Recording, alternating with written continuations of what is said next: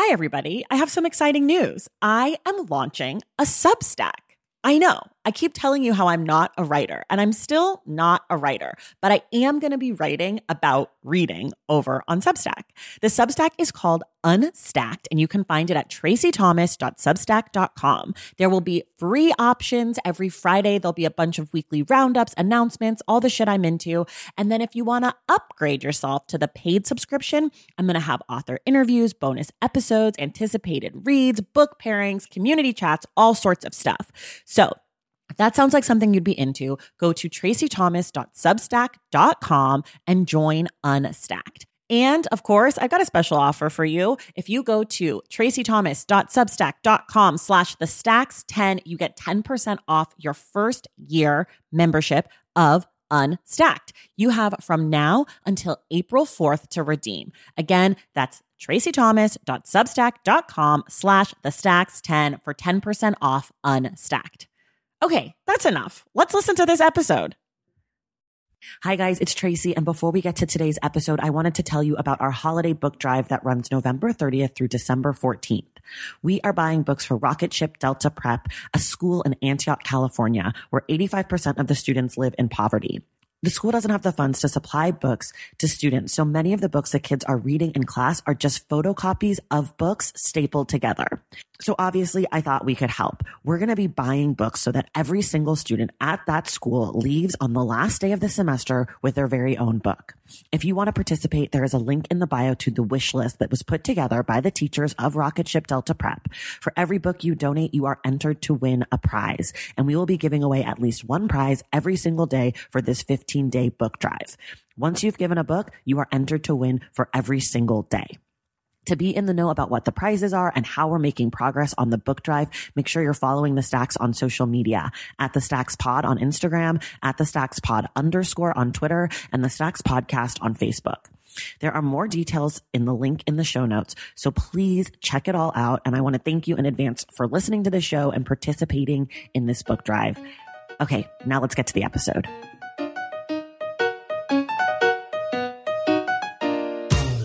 Welcome to The Stacks, a podcast for all things bookish. I am your host, Tracy Thomas, and today I am thrilled to welcome our guest, Jason Reynolds. Jason is an author. His most recent book was a finalist for the National Book Award called Look Both Ways. You may know his work from Long Way Down, the Ghost Track series, among many others. Jason joins us today to talk about his books, his reading, his writing, and so much more. Before we get to Jason, I just wanted to do a little bit of housekeeping. All right, here it is, your weekly reminder. Everything we talk about on today's episode can be found in the show notes. There is a link there that will take you to all the books discussed today, as well as the social media accounts for the Stacks and our guests.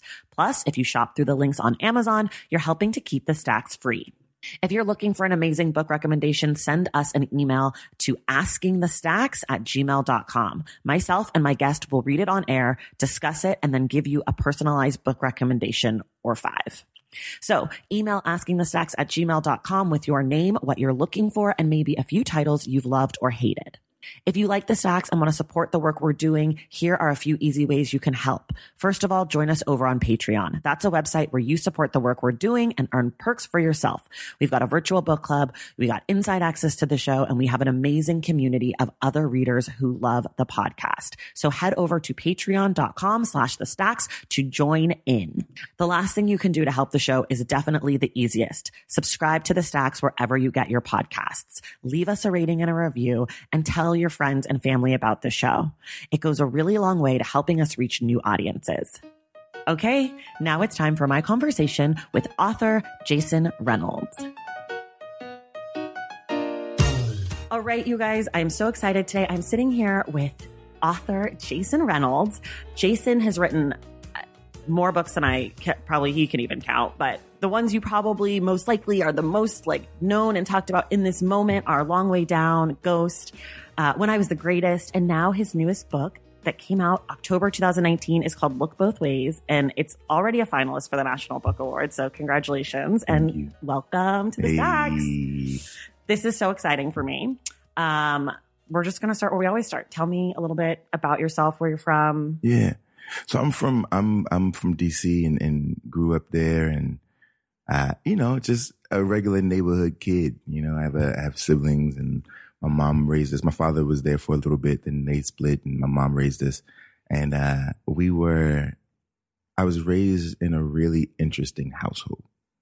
All the things that people are doing right now, like all the things that people in our generation are doing right now for like self-care, are the things my mother's been doing for like 60 years, right? So my mom is always, she thinks it's hilarious. Like, she's like, oh, everyone's doing yoga. She's like, man, it's interesting because, you know, I've been doing that since I was 19 and she's 74, right? So she's like, you know, oh, look, people are meditating now. Interesting. Because I grew up in a household where meditation was in the home, and my mom was, I laugh at people with quartz crystals. Right. Because my mother's had quartz crystals all over our house since we were young, and sage and Palo Santo and all these things that now people are using as ways to sort of create different, spiritual traditions for themselves, to cleanse themselves and keep on a level. My household was that way since I was a kid. And it's interesting because I also grew up in an all black neighborhood, on the East Coast. And because of the migration and the way it all works, for the most part, if you're a black person growing up on the East Coast, you was Christian or Muslim, right? And my mom was kind of like, you know, you could just be all the things and a little bit of this and a little bit of that. And it's fine. Just don't tell your friends outside of the home what happens in this house, all right? And what we're doing in this home and what kind of conversations we're having. So I always grew up, she raised us without any sense of shame and guilt. I don't know it. I've learned it later in life, you know what I mean? But as a kid, it was never like the word sin was never anything. I never heard it in the house. Like, it's so weird. Like, I never heard that. And because I didn't know that, I got to live a life that was sort of led by love and not fear. And that it made me, and it still continues to make me, who I try to be, right? Who I've sort of stepped into. And look, I'm human and I have all of the things that humans have, but my mother definitely tried to give us, solid ground, like truly solid ground. No sand castles, right? It sounded like, look, we're going to build your house of brick. And in order to do that, we're going to make sure you understand who you are, what you are, how you are, why you are, right? These are the ways that I grew up. And this is the kind of stuff that eventually would show itself in my work. But I wasn't a reader. Right. I know this about you. I wasn't a reader. Yeah. I think it's fantastic. Well, okay, you weren't a reader, but that's not really true because what were you reading? Right. I wasn't a reader of novels. Right. Because I feel like a lot of people say, oh, I don't read, but I'm like, you read the newspaper every day. Exactly. Like, that's reading. And you were reading. I was reading rap lyrics. Yeah. I was reading rap lyrics, and I was lucky to have come up at that intersection when rap music was growing its legs. Yeah.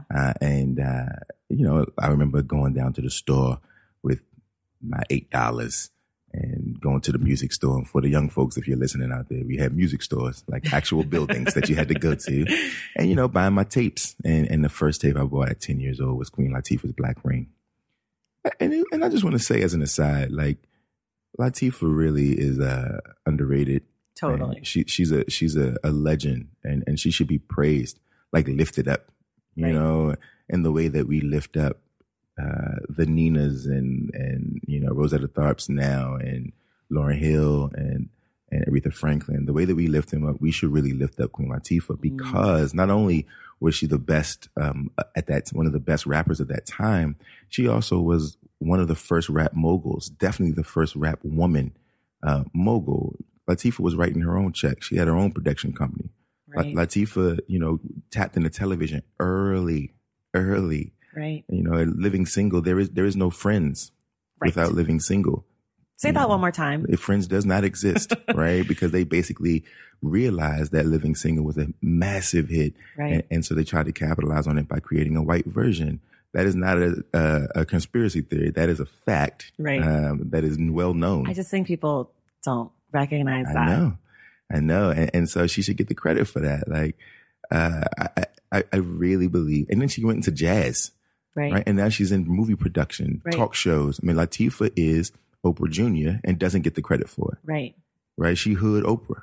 Well, probably because she started as a rapper. That's right. And there's a stigma. Right. You know, and I think that same stigma is the very thing that drove me to it. Right. Irreverence is attractive, you know, especially when you're young. And so that was it. I started reading rap lyrics, and that introduced me to poetry. When you see lyrics from the page, you realize that it's written in the same format almost. I mean, you look at verse, chorus, right? And it looks just like any other poem any Shakespearean poem that you read, or any sort of tightly structured limerick poem that you read. It looks exactly the same. And I started to build those bridges, right? Tupac and Langston Hughes are doing the same thing. Latifah and Maya Angelou are doing the same thing, right? Slick Rick and some of Shakespeare's stuff, or William Faulkner stuff, is doing the same thing. And that was eye opening. And I decided that when I grew up, I wanted to be a poet, and I started to write poetry a lot. And I say that there have been moments in my life, several moments, where the stars have aligned. And this was another one of those moments. I get the Latifah tape. I'm opened up by seeing those words on the page. And then shortly after that, my grandmother passes away. And in this moment, it's the first moment that I've heard my mother cry. And anybody who remembers the first time you hear your mama cry, it's a strange, strange feeling. It's also a strange sound, right? For some reason, your mama's cries sound different than everybody else's. It's a guttural thing, only to your ears. Right. It's an interesting thing. And so hearing my mom cry made me want to do something to help her feel better. It's the first time I saw her broken in that way. And I wrote her this poem because I had been reading these rap lyrics, 3 or 4 lines, I'm like 10. And she printed it on the funeral program without my permission. So my whole family got to read it. And everyone said, hey, man, that thing you wrote made me feel a little better. Hey, man, that thing you did. Right. And now I know, there's power. I'm gonna cry. There's power here. Right. Yeah. My grandmother had 7 siblings, and in the course of 2 years, they all died. And so everybody says, we need you to write one of those things. Right. And so the first 7 or 8 poems that I wrote were all in the deaf tradition, trying to make my family feel better. And after that, I was able to sort of figure out that this could be a thing for me. Okay. So you're writing poems.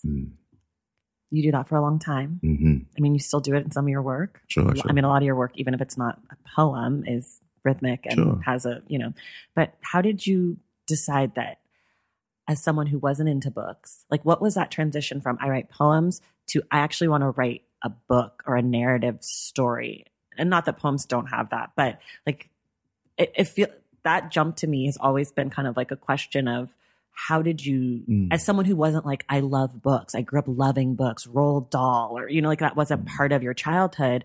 So how did you take, okay, I like poems, I like music. Now I want this to be turned into a book?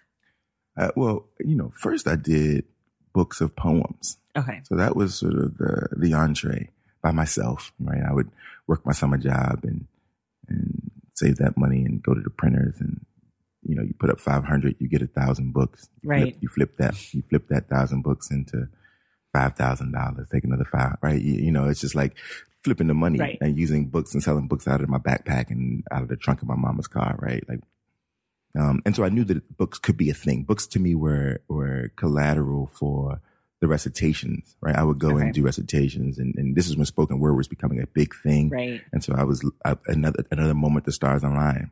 Right? And I was in that world and that scene as a 15 and 16-year-old sitting in the back of the club, waiting for my turn to get up and do my thing and read my poems. And of course, no one was there to hear them, for some of those moments. Right. But over time, that became a part of my life. And having a book was a way to walk out of there with a couple of bucks in your pocket. Right. So I understood books as product. I see. When I got to college, I met the stars online one more time, and I meet this guy named Jason, another guy named Jason, white dude, redhead, right? He's me, except on the opposite end of this, like the opposite, right? It's like looking at myself inverted, and and we become fast friends. Okay. He was a business major, but he was an artist. Okay. And so he never went to business class. He was always in the art studio, and we lived together. We were roommates. And cavalierly, he said one day we should make a book together. You write poems, I make art. We should do this thing. And, you're like, all right, cool. You're my man. You're my guy. So maybe we'll do this one day. We go through these breakups, he and I, right? Our first heartbreaks. Oh, I thought you meant of each other. No. You guys had a falling out. No. We go through these romantic breakups. He with a woman that he had proposed to, which was, we were in college. What was he thinking? How dramatic. I know. And me with my high school sweetheart. Okay. Right. And we've always sort of held emotional space for one another. Okay. And so we start to like talk about these things like, yo, what did we do wrong? Let's talk about like, we got a self-forgiveness and self-awareness and self-assessment. And so we make this book called Self. And it's this coffee table book because we're like, if we're going to do it, let's do it big. All right. So we like made a coffee table book and we're like, how much money is it going to cost us to make this book? It's like, all right, let me run the numbers. And we call all these printers. And there was this one printer who used to print for the Smithsonian. And they were like, oh, we could do it for you for $30,000.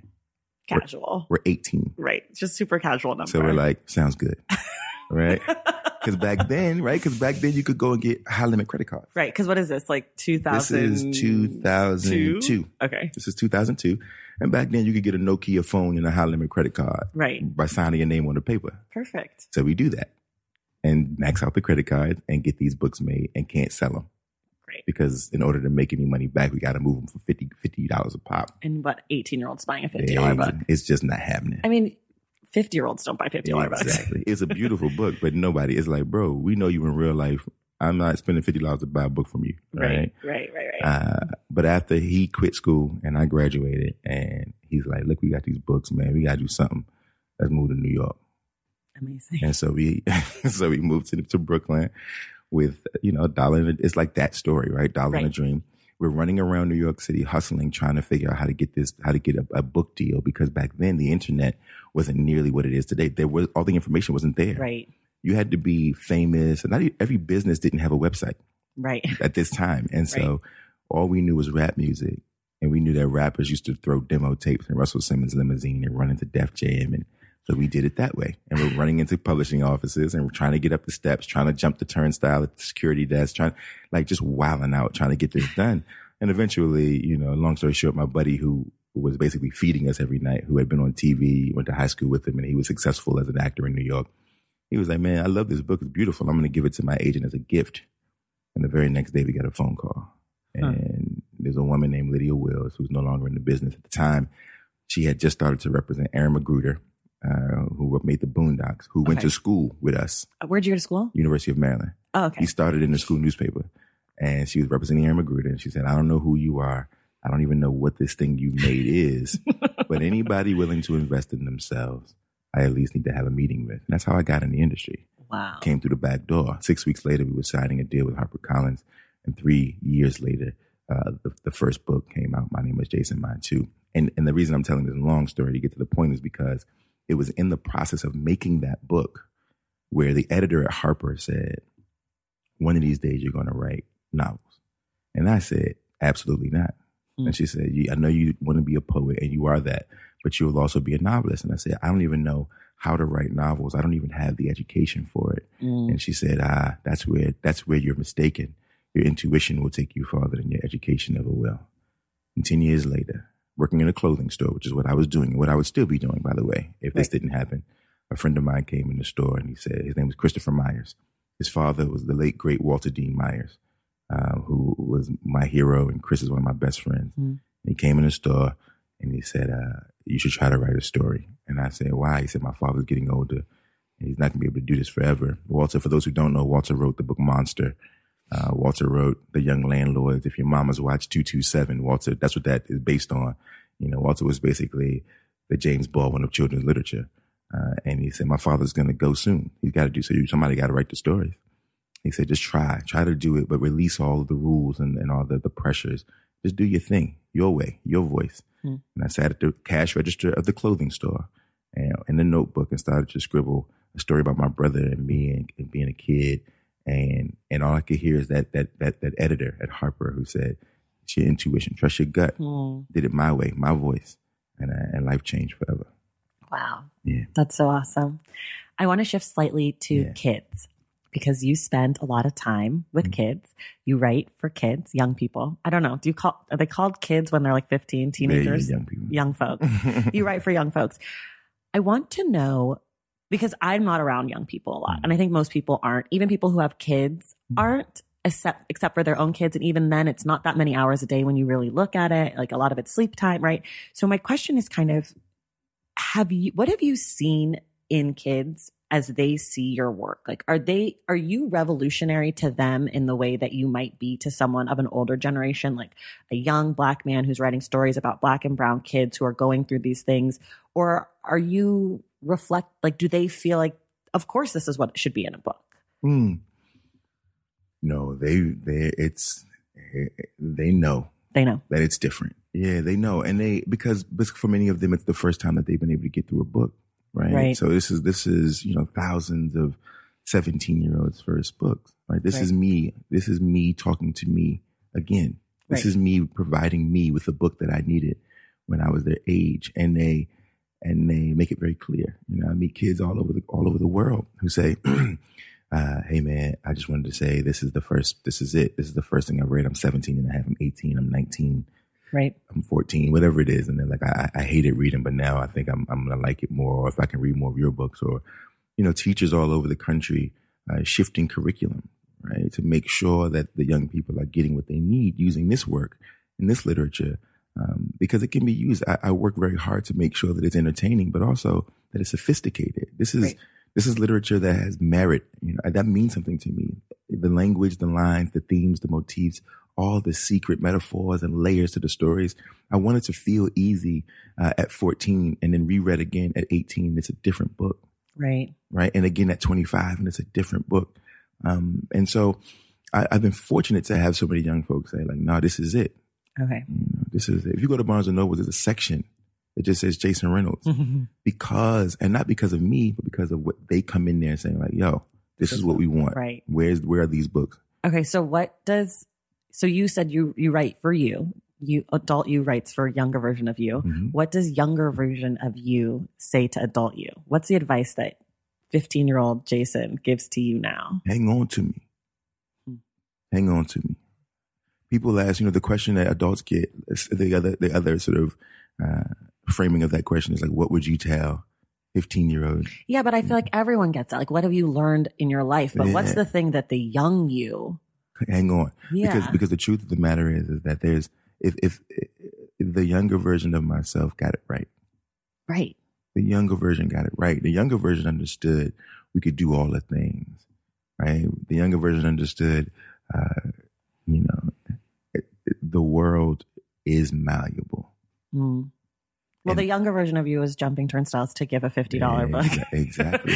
Yeah. Right. Like there's an optimism and a courage, and sort of I had no caution. There was no caution to anything. I was kind of like, look, I'm gonna do my thing because I believe that my thing is of value. Right. There's an ego to a 16-year-old that we downplay and dismiss. When really it's like, no, hang on to that little bit. Life will do everything it can to chip it away. Don't worry. It'll settle. Right. But you got to hang on to that. And when you get older, one of the gifts you learn is that there's a difference between being irreverent and being irresponsible. Sure. But that irreverence is something that we have to cherish.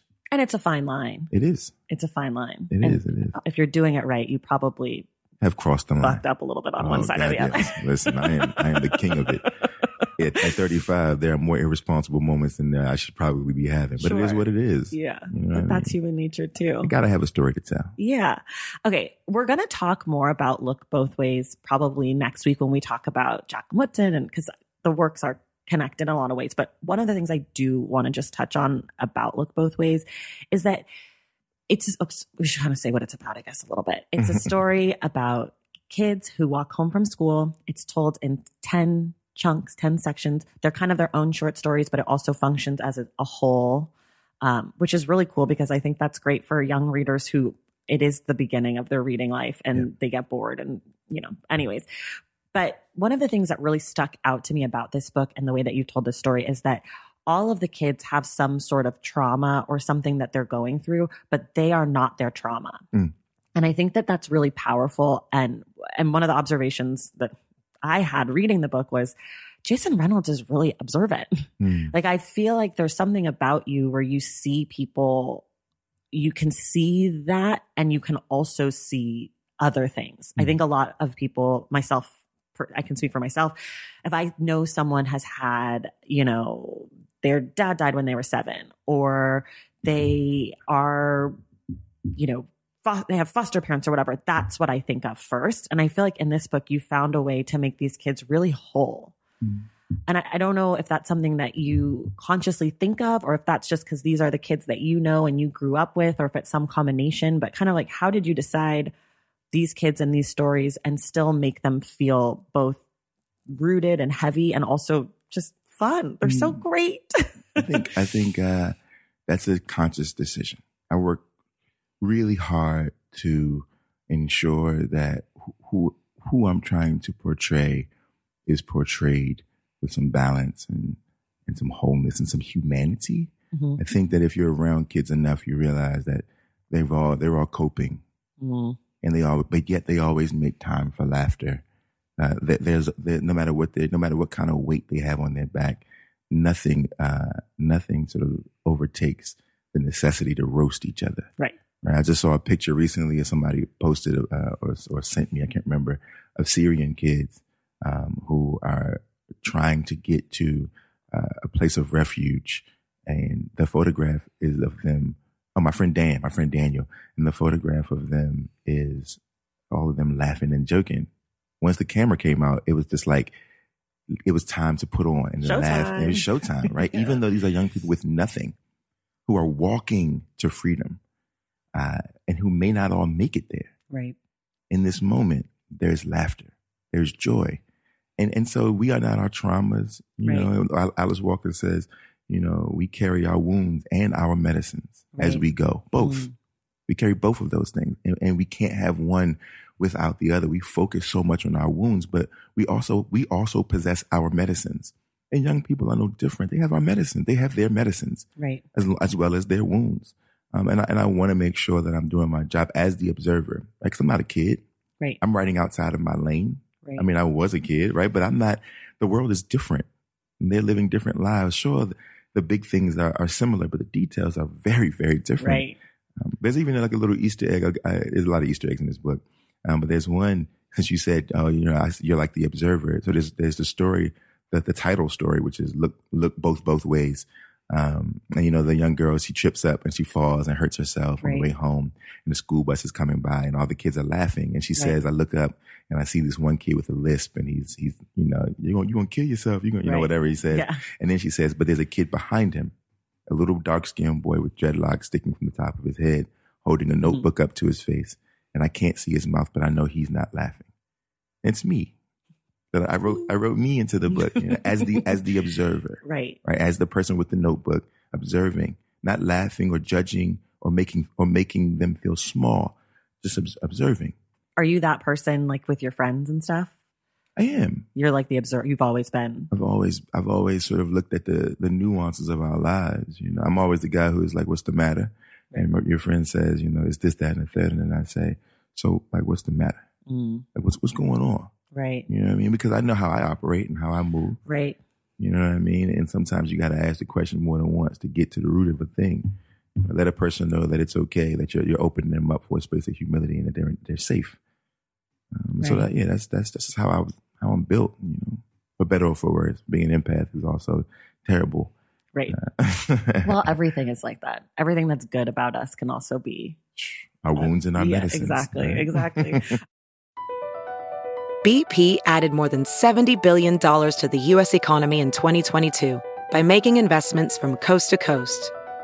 Investments like building charging hubs for fleets of electric buses in California and starting up new infrastructure in the Gulf of Mexico. It's and, not or. See what doing both means for energy nationwide at bp.com/investing in America.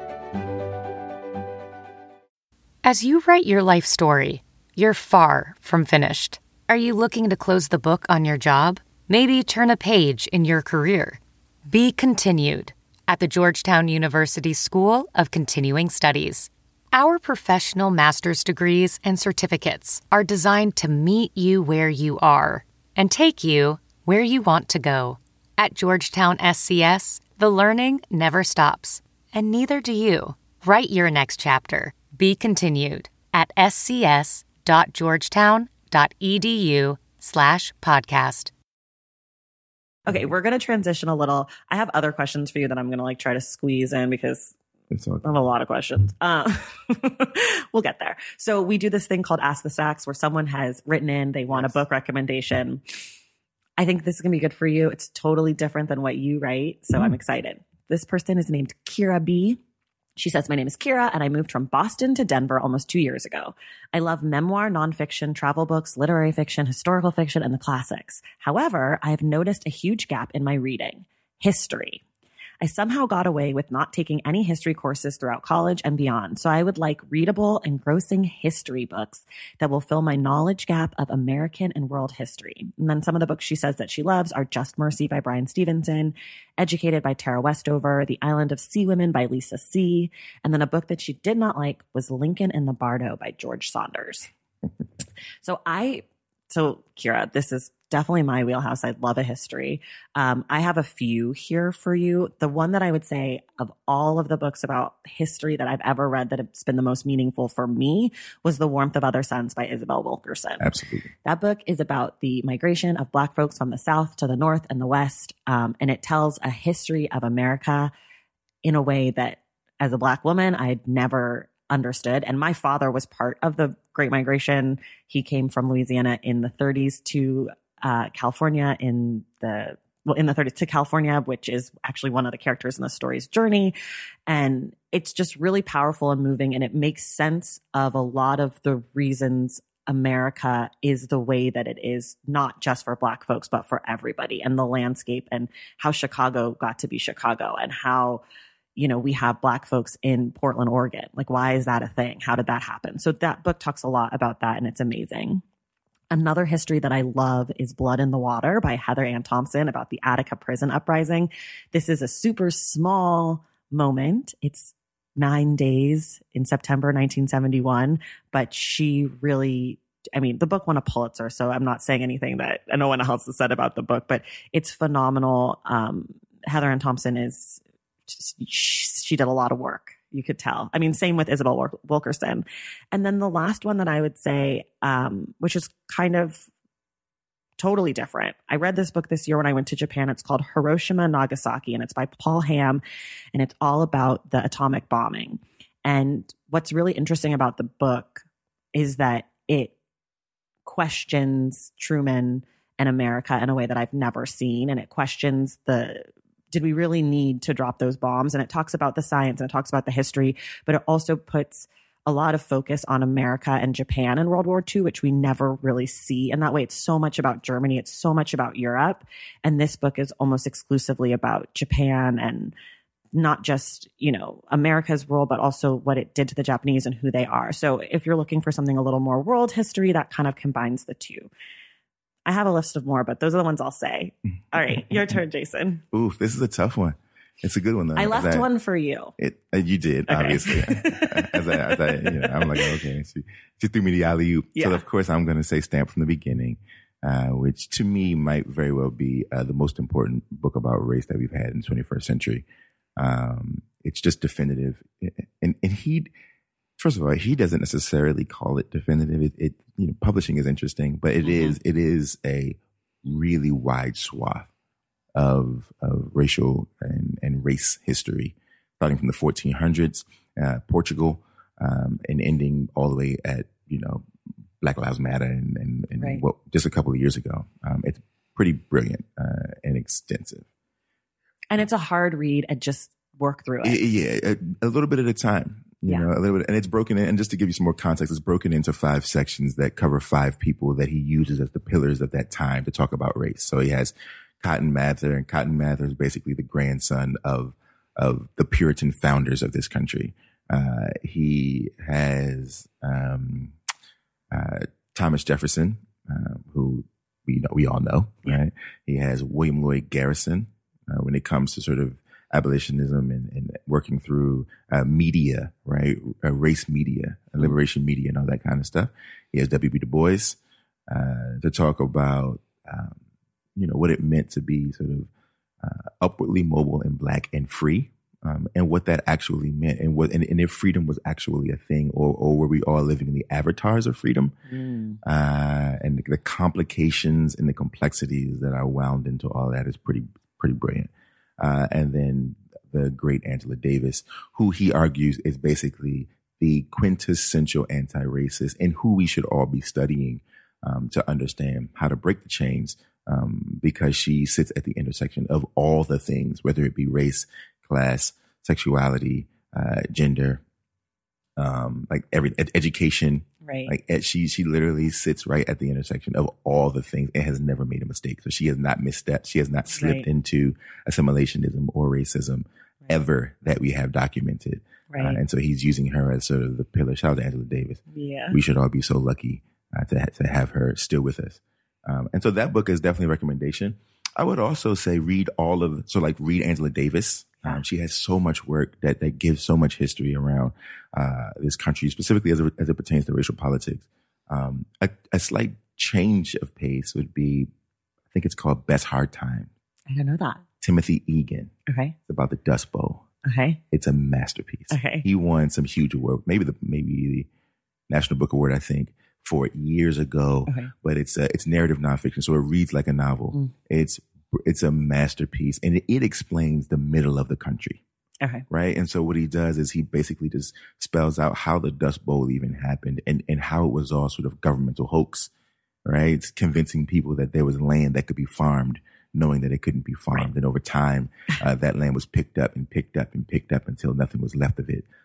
But dry land and dust. Right. But the settlements that happened in the Dust Bowl and in that book explains the heartland as it pertains today. And it's important that we do the necessary research to understand and to humanize and connect with the people who live in the middle of our country, because they're human beings and they're Americans. Enough with the flyover nonsense. Like stop saying that. Right. Right. It's derogatory and disrespectful. Right. There are humans there. Right. And those humans who live there have a history. Do you get there often? I just spent a ton of time in small towns. I just left a small town in Kansas last week. Before that, I was in Seward, Nebraska. I've been all through Illinois, the parts outside of Chicago, Bone Gap and Olney and La Crosse, Wisconsin. And I spent a lot of time in small towns because I don't just love the children in New York and in LA, right, and in DC, right, and there are children in Arkansas, right, and the political bullshit that we all sort of volley back and forth has nothing to do with them, right. And I also argue that some of that political media talking point stuff is not even real. Like so much of it is like the idea that, you know, I am someone who lived in California and New York, so I'm obviously going to be defensive of the coast. Sure. But one of the things that always has irritated me is this idea that people on the left are in any more of a bubble than people anywhere else. Exactly. It's like I interact with just as many diverse people, you know, and I understand that it's like, oh, political beliefs are different, but I'm in no more of a bubble here in LA than I was, you know, than when I lived in Colorado for a little bit than those people were. And I think that the idea that some bubbles are bad is just, it's harmful. And also it's in the way. And also we get to talk about, we talk about people from periphery. Right. And I think that's dangerous. Right. I think it's a lot harder to be as judgmental and as hateful for all of us, right? Whether you're, you know, in whatever conservative bubble, quote unquote liberal bubble or progressive bubble. The truth of the matter is that if we're not standing face to face, it's really easy to be hateful and harmful. Right. But once you're standing face to face with a person and you're having actual discourse, it becomes a lot difficult to not complicate your argument, which is important for us all, to always be complicating our arguments and not making it easy for ourselves to be judgmental and hateful. And so that book, I think, is just a brilliant, it's really something. Okay. That's awesome. Okay, Kira, those are your books that we have for you. There's only 100 billion more. So if you need more, just, you know, slide in my DMs. Okay. Yay. We're going to talk about your books now. I'm so excited. 2 books you love, 1 book you hate. 2 books I love, 1 book I hate. I know I was supposed to prepare for this. It's okay. But the 2 books I love, one is Jesmyn Ward's Salvage the Bones. To me, it's a perfect book. I've never read it. Ooh. I've heard my favorite is Men We Reaped. Oh, it's my least favorite. Really? Yeah. I love nonfiction. Got you. Yeah. I'm a nonfiction Queen. If you read Salvage the Bones, I have it. I own it. it's really a masterpiece. Okay. Really a masterpiece. My second book, should I give context about Salvage the Bones? Just a quick. You can. Salvage the Bones is basically about I believe she's 15-year-old girl named Ash. This is DeLille, Mississippi. And she doesn't have a mother, but she has brothers and a father and a pit bull. And this is 12 days leading up to Hurricane Katrina. And so this is the storm before the storm, basically. And what her expectations are and what's going on with her and her family in this small town. It is brilliant. Brilliant to read about the Black American South. So it's, okay. Another book that I love. Oh, God, so many. I really loved recently Colson Whitehead's Nickel Boys. So good. So good. Is he kidding? I couldn't believe it. And I'm for one, and I'm slow on it's a lot of gas around Colson. There always has been for a very long time. So I was like, all right, we'll see. I mean, I read everything that he's written, but I'm like, all right, let's see. And then I read Nickel Boys and I'm like, oh yeah, he's the real deal. Yes. He's the real deal. I refer to people like him as professional writers. Yeah. Also, I heard him talking about the book and he said that he wanted it to be 200 pages and it's like 212 and he was disappointed in himself. Yeah. It's like maybe the most perfect 212 pages. It might be. It's a whole story. It's unreal. It's unreal. And what he does at the end is unnecessary and still perfect. He didn't have He could have just ended it. Yeah. And we're like, this is amazing. And instead, he does another thing. So good. He pulls one more rabbit out of the hat. I really liked Underground Railroad. I thought that was a really good book. Again, I'm not a fiction person. So when I say that I like something that's fiction, for normal people, you probably think it's a great book, but I'm very hard on fiction. Gotcha. And I really liked Underground Railroad and I was excited about Nickel Boys. And I finished Nickel Boys and was like, yeah. How rude. And I was kind of like, on Underground, because I felt I was on Homegoing. So that was the year. I was out on Homegoing. See? And so Homegoing was out there the same year. And he swept her and Yasi. But I was on the Ya bandwagon. I was like, this is the book. That's so interesting. Yeah, I was out on Homegoing. Yeah. I thought Homegoing got too much hype and love. See? Is Homegoing a YA book? No. Okay, because some people have told me that it is, and then I was like, oh, maybe it is. No. Okay. This is capital L literature. I mean, not that YA can't be. I just wasn't sure if the audience was like supposed to be younger. Nah. No? Okay. What about a book you hate? Perks of Being a Wallflower. Oh, why? I thought he left too much up to the reader's imagination when it came to the protagonist. I thought that the voice of the protagonist was off, and it was so far off that it made you wonder if the young person had Asperger's.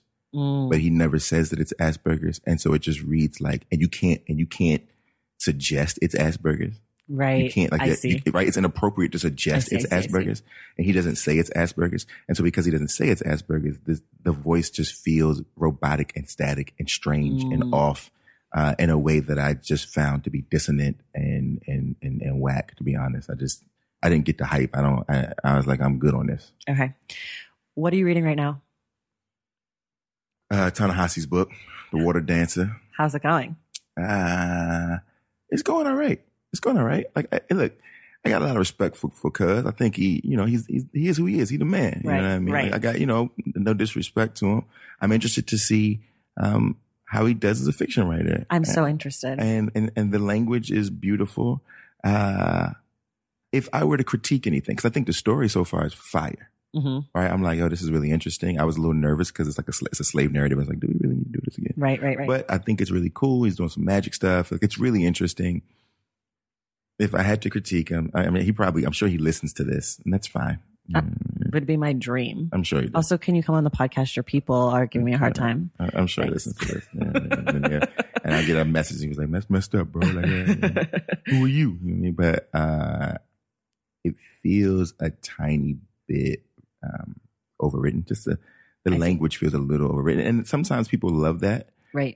I just have my taste. For me, it's like, I like it to be, I think there's power in and brevity when it comes to writing. I think there's power in, like Chimamanda said years ago, there's nothing better than a short, lucid sentence. I think we forget that like it takes skill. Right. To show constraint. Well, that's Nickel Boys. That's Nickel Boys. Right? Like that is like a perfectly edited piece. It's so good.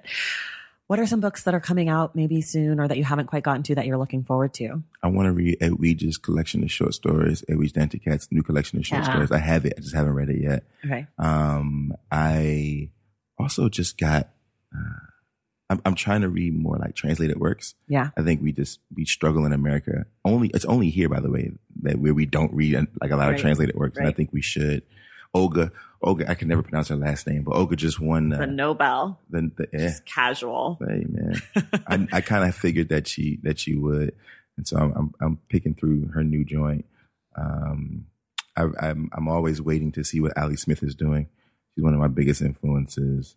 You know, there's a lot of Ali Smith in that book, as a matter of fact. And Look Both Ways. Yeah, like in terms of style, I think she's one of the most courageous writers of our time. I don't think I knew who that is. She wrote Autumn, Spring, Winter. Okay. Those books. Okay. She's written, it's a lot of books. She's basically she's the European to me, and this is blasphemy, but she's what Toni Morrison is to so many of us over here. To me, Ali Smith, in terms of courage and just pushing the line. Okay. And doing whatever she wants to do on the page. Ali Smith is that over in the UK. She's brilliant and a good buddy of mine. And I feel when I met her years ago, and I told her how underrated I thought she was in America, and I was grateful that she took so many risks. She said, "You and I will be friends because you understand that the secret to literature is that the risk is all." Yeah. Right. And there's that, and she just she's everything. Okay, I have to check her out. What's a book that you like to recommend to people? Salvage the Bones. I probably recommend that book more than anything else. You know what else though? Anything written by Kiese Layman. And people, I know Heavy is like his breakout, but the truth is, How to Kill Yourself and Others Slowly in America and Long Division are masterful pieces of literature that many people haven't read. Long Division is a feat. It's so hard to do what he did in that book with time travel and, you know, racial commentary and regional commentary and educational commentary. I mean, it's just really, and then he's jumping from the 80s to the current date to the 60s. I mean, it's a masterpiece, a masterpiece. So shout out to Kiese. I recommend that an awful lot as well. And what's one last book that I'm always thinking about? I don't know. There's just, do yourself a favor and read Langston Hughes' Simple Stories. You know what I mean? If you want to see a short story. Right. You know, or read Jamaica Kincaid's Girl. Right. Like, and that's who's also a big influence in Look Both Ways. Okay. Right. Because the whole thing is just a string of like, you know, almost like a stream of consciousness. Right. It's beautiful. Okay. What's a book that someone has recommended to you that you thought was like great recommendation? Probably Kweke Emezi's Pet. That one. I think it's been I hate everything. Me too. Yeah, like I have a super high bar. I feel like I've said so many books I like today, but I hate every book. I have a super high bar. Okay. Right. And in every category. Right. And that book felt fresh and bold. And to write something speculative, something gender nonconforming, 3 parents, and it doesn't feel trite and overtried and hackneyed. It doesn't feel checkboxed, right? It doesn't feel tokenized. It's just like, no, like this is the world. This is the world, right? And the idea that the monsters only return if you forget. Right. How much reading do you do? A lot of reading. Like, what does that mean? Like, how many books would you say you read in a month or so? Like 4 or 5, probably. Okay. I mean, I try to read an hour a day. Okay. Thanks, Lisa Lucas. That was her. She's like, just read an hour a day, and then you'll be able to like really get some stuff done. And so I try to set aside an hour. And I have, and you know, I'm pulling books off the shelves. And because I work in this industry, they mail me. I have everything. Everything comes. Everyone just sends me books because they hope that I like it enough to blurb it. And so I just happen to have everything in ARC form at the house, you know. Right. It's one of the joys of working in the book world, at least for me as a reader. I don't write, so I don't have the pressure of I need to do my own writing. Like that time for me for work is, working on the podcast, but getting books, I never thought it would ever happen. I never thought it was even a thing. So now when I get books, I still, a year and a half into this show, I'm like, oh my God, someone sent me their book. Like I like to read. It's so good, right? It's really, it feels nice. Do you set goals for yourself around reading? No, I have too many goals for myself around writing. I can't do much more, right? I don't have the mental capacity. And I have just terrible anxiety. It's just too much. You know what I mean? Like it has to feel like a thing that I'm doing because I want to do it. So you'll set a book down if you're not into it. Oh, it got 20, 30 pages and I'm out of there. You better make something happen. I need something to happen early. Or the language got to be jumping. You know what I mean? If it's not, I don't have time for this. And people will be like, have you read it? Man, I ain't. Yeah. You got to get back to it. I'm good, man. Right. Tell me what it's about. Yeah. Like I'm good. I don't have life too short. No. Okay. This is a question that I have just recently thought about, and I just started adding it into the Short Stacks episodes, but I've not added it yet here. What's a word that you spell wrong always? Restaurant. Always. Okay. The AU, because it's the A and then it's the AU, or is it the AU and then the A? I always get it wrong.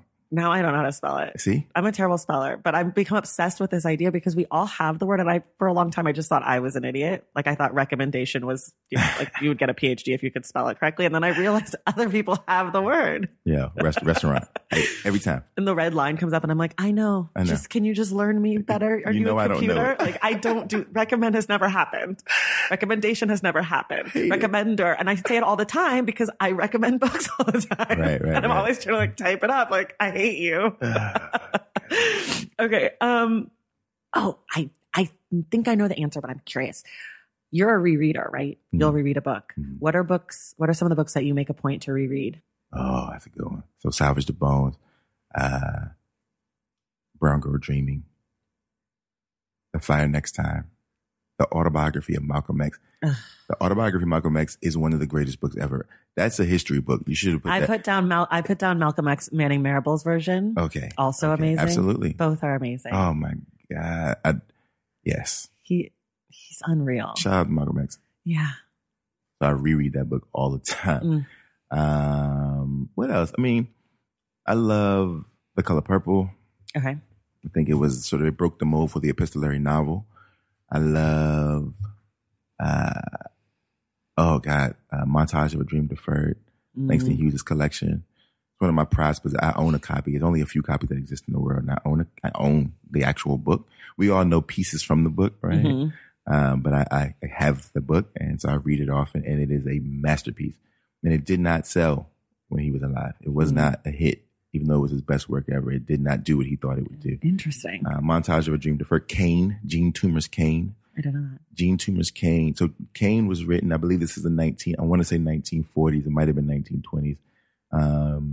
It's written by Gene Toomer, who's a black man, and it's got all the forms in it. So like it's poems, it's little short vignettes, it's long form prose, and it's a telling of the story of this.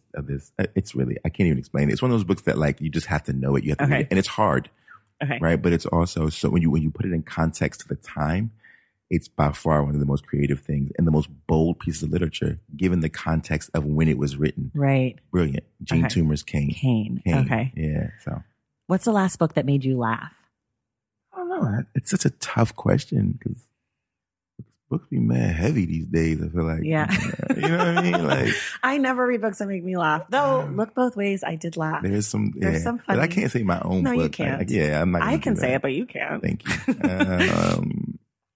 Skip. Okay, we'll skip. I don't know. Okay, what's the last book that made you cry?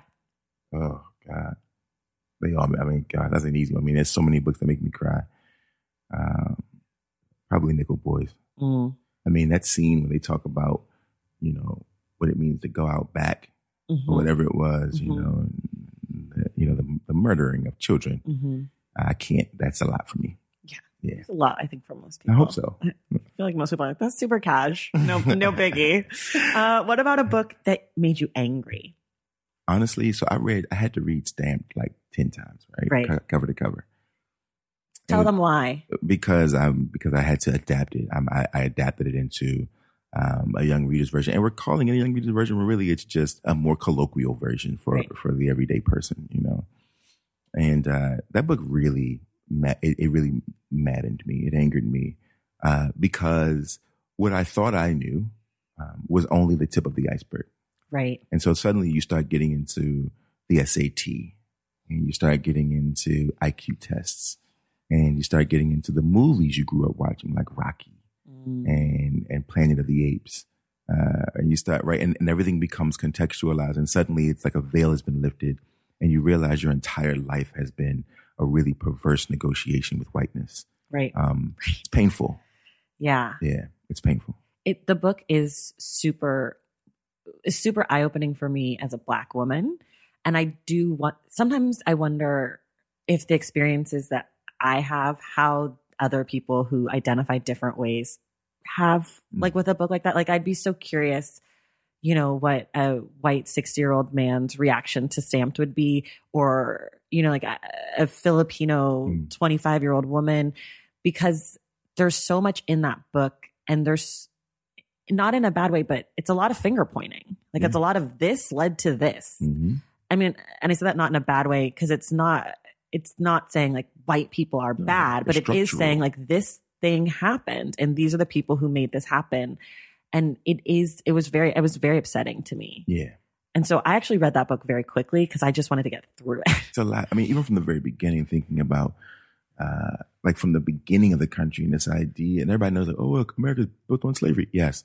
But there's also this thing about like, well, if the Puritans come here and they believe that the greatest thinker of the world is Aristotle, who was a terrible sort of, you know, person, and he believed in human hierarchy, and he believed that the Greeks were superior than the non-Greeks. And then the Puritans say, well, we can take what he did and change it to Puritanism. And then when we start our first university, which will be Harvard University, what we'll do is we'll say that everything can be challenged except for Greek and Latin literature. And therefore Aristotle can never be challenged. And so the theory of human hierarchy becomes etched in stone, right? So not only is it religion, it's also education from the beginning. Right. Racist from the beginning. Right. And that is painful. Yeah. And if you start talking about it too long, you start to get worked up. Okay. Which is why the next question is, what's a book that brings you joy? Honey, I Love by Eloise Greenfield. I think I dedicated this book to. Eloise Greenfield, for those who don't know, she used to be the poet laureate of Washington, D.C., but she also is this wonderful children's writer. She's 95 years old now, still working. And she wrote a book called Honey, I Love. And I would encourage everyone to go get it. They have the pocket version, which costs like $2. I've gifted this to every kid I've known. I mean, over the years, my godchildren, my nieces and nephews, adults, right? It is a masterpiece, and it's beautiful. And it's these little illustrations and little poems, just love poems about or for or from children. And it's just, that's the one. Okay. What about a book where you felt like you learned a lot? So I could cheat, right, and say Stamped, but honestly, I have to say, the new Jim Crow. Oh, so good. Opened me up, changed a lot.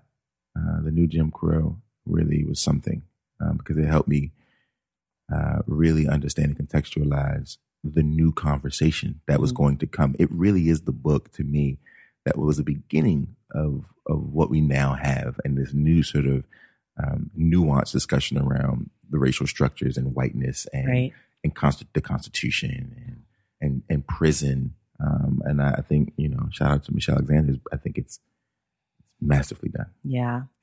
Okay. So last night I went and I saw you talking to LeVar Burton at Barnes & Noble here in LA. And you talked about your day and your routine where you wake up and you write for a few hours, and then more than a few, like a 9 to 5, 7 to 2, 7 to 2, you said. And then you said you go to the movies almost every day. So what is the book that you would like to see turned into a movie?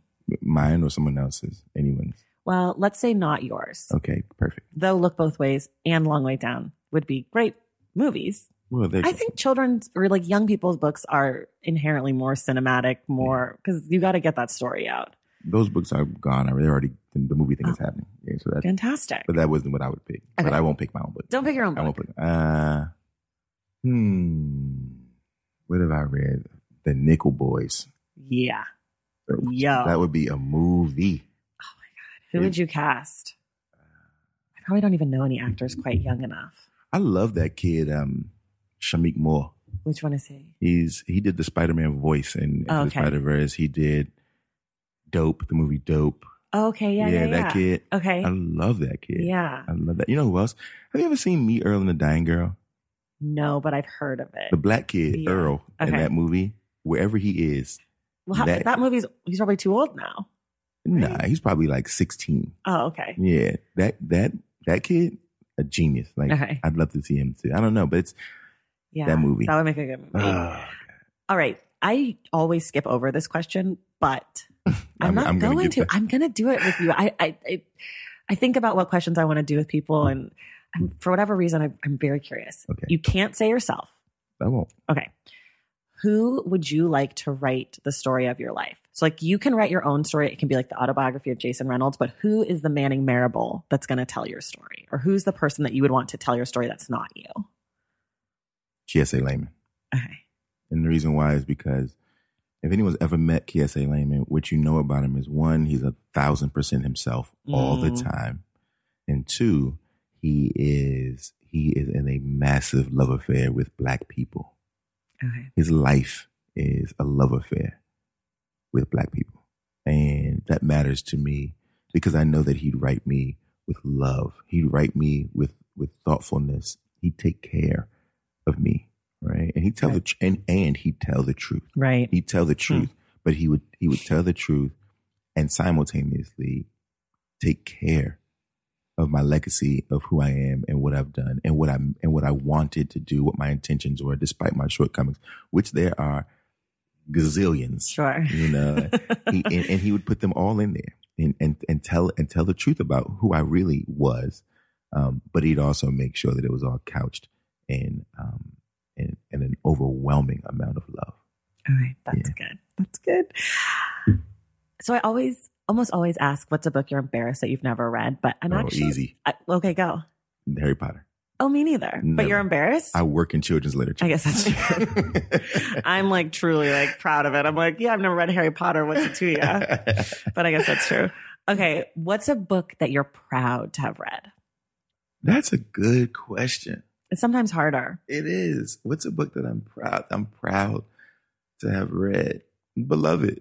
Because people really be fronting like they read it. And I just know that people have not read it. I only read it because we did on the show. And see, the thing is that I think it's one of the books that it's one of the most lied about, but people lie about having read it because it's just one of those social zeitgeist things where it's like, have you read Beloved? You know, and it's like, it's okay if you haven't read it, but I am proud to have read it. Now, do I think it requires a second and third and fourth reading? Yes. I think it's a book you grow into.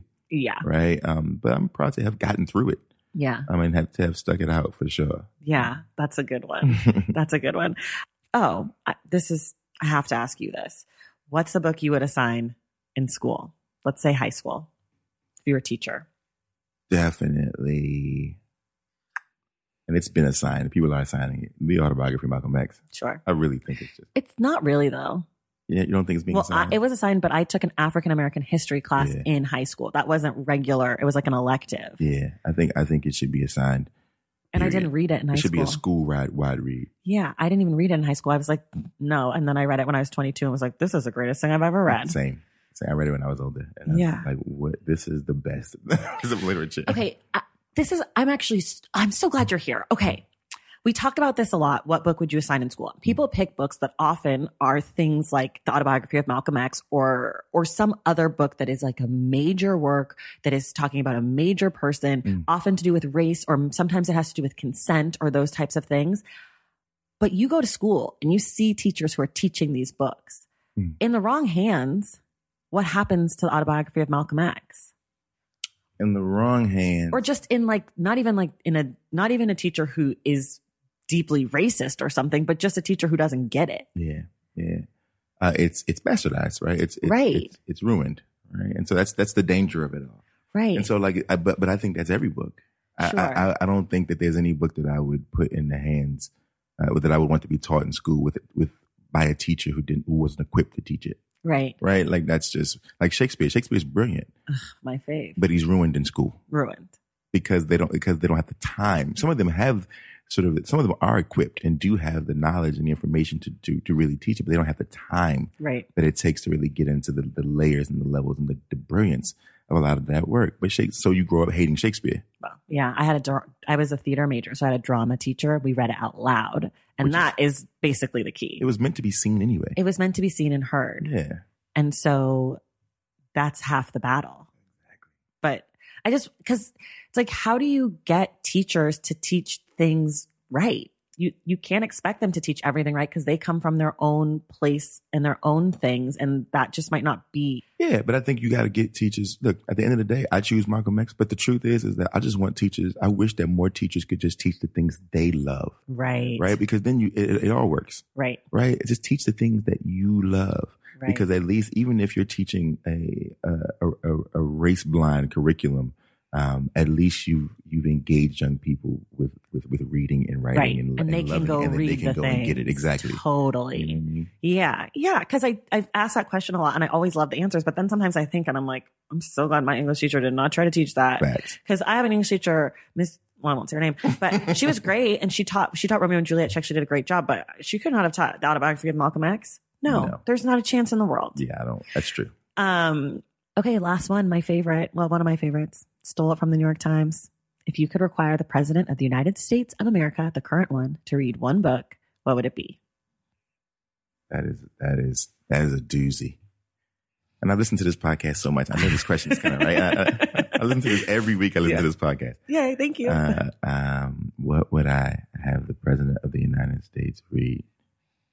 Are we sure the president of the United States can read? So part of this question is you have to suspend your disbelief. You have to assume that he could read it or he would audiobook it. And you have to assume that he would understand the content enough. Like that he would be able to absorb what's being said.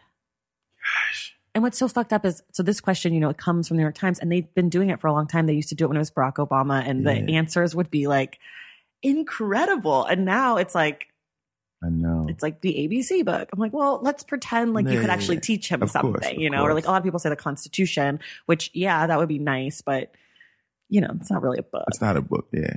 I would love, what is the name of that book? It's the book that Dr. King, one of the books that he wrote. And it's not the letter. It's not, the autobiography of Martin Luther King. No. Where do we go from here? This is the book. Where do we go from here? I honestly think this is the book that I think it's so revolutionary, and it's rich with compassion because it's Dr. King, but it's revolutionary. And it's about, like, it just as the title suggests, where do we go from here? Like, what do we do now? And it's a charge to humanity. It's a charge to the government. It's a charge to America. My best friend, his name's Aaron. I'm going to give him a shout out because I just love him so much. I love shout outs. Yeah, his name's Aaron Holmes, my guy. Been friends for 30 years. And I mean, like friend, 30 years.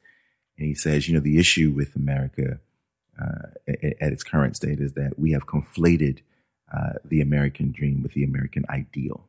And what he argues is that the American dream is a fallacy, but the American ideal is masterful. And what we've actually fallen short of is the American ideal, right? What it was supposed to, what the ideas around this country were meant to be. Right. Because we've been sort of bamboozled into believing in some American dream. But American dream could never be if the country was not only built on slavery, but built by rich people. Right. Well, and maybe the American dream to me has always felt like a personal. It is. As opposed to the ideal feels like a collective. It's communal. Yeah. Like what was the point? What was the point? Right. But that the flaw wasn't, it's interesting because Aaron argues that the flaw, the original sin wasn't slavery. It was wealthy white men, right? Sort of controlling what democracy actually was supposed. That was flawed from the jump. Right. But because that democracy never actually existed, because had they given slaves the option to not be slaves, they would have opted out. Right. But they weren't given the option, which means democracy was never a thing. Right. Right. Because it was controlled by Price is a very different thing. Right. And so like processing. Right. It's interesting. Right. And so that book, Where Do We Go From Here, I think would be the one, because it really gets into that and about like, you know, what do we do now? You know, and I think that Donald Trump, it's hard, right? Because my job is to humanize the vilified. Right. It's just hard to do it in this particular state because I don't believe that he's moving ignorantly. I believe he's moving. I believe he's moving with intention, and that's what's frightening. And I don't try to pull empathy from people. With the truth of the matter is that I'm definitely not interested in your sympathy. And I'd like to believe that you still have empathetic bones in your body. I'm not sure that you do, but I do believe that a book like this is something that at least can sit on your conscience. It may not change anything, but I still would want you to, even just to do the due diligence and to have to sit down and dedicate time to reading something about something other than yourself. Right. And to see your place in that continuum as a roadblock could be just a powerful experience. Yeah. That's so good. When is Aaron Holmes's book coming out? He actually is working on. Oh, okay. He's working on. He's doing what they used to do back in the day when they would write, those like short pamphlets. He believes the next wave for political and social intake through media will be a return to the 30-page pamphlet. All right, like the Reynolds paper. There you go. Well, yeah. not even. Not even. I didn't even mean you, but yeah. No, but like the Reynolds paper. But I saw Hamilton, so I know all about it. All right, Jason, this was awesome. You're going to be back next week. Everyone go out and get his newest book, Look Both Ways. But, I guess any of his books you could go get. They're all out there in the world right now. Stamped, coming out in March. And next week, we're going to be talking about Red at the Bone by Jacqueline Woodson. There will be some spoilers, so please read the book before you come back to listen. Also, if you haven't read Look Both Ways, we're going to talk about that more next week also. So if you want to pick it up, it'll take you, a day maybe max? Oh, yeah. It's amazing. Yeah, it'll take you a few hours. Actually, pretty much all of Jacqueline Woodson and Jason's book. So you'll be fine. But there will probably be a little bit of spoilering happening next week. So Jason, thank you so much for being here. Thank you. I'm so sorry. He's already picked up the chat. He's already moving on. And we will see you guys in the stacks.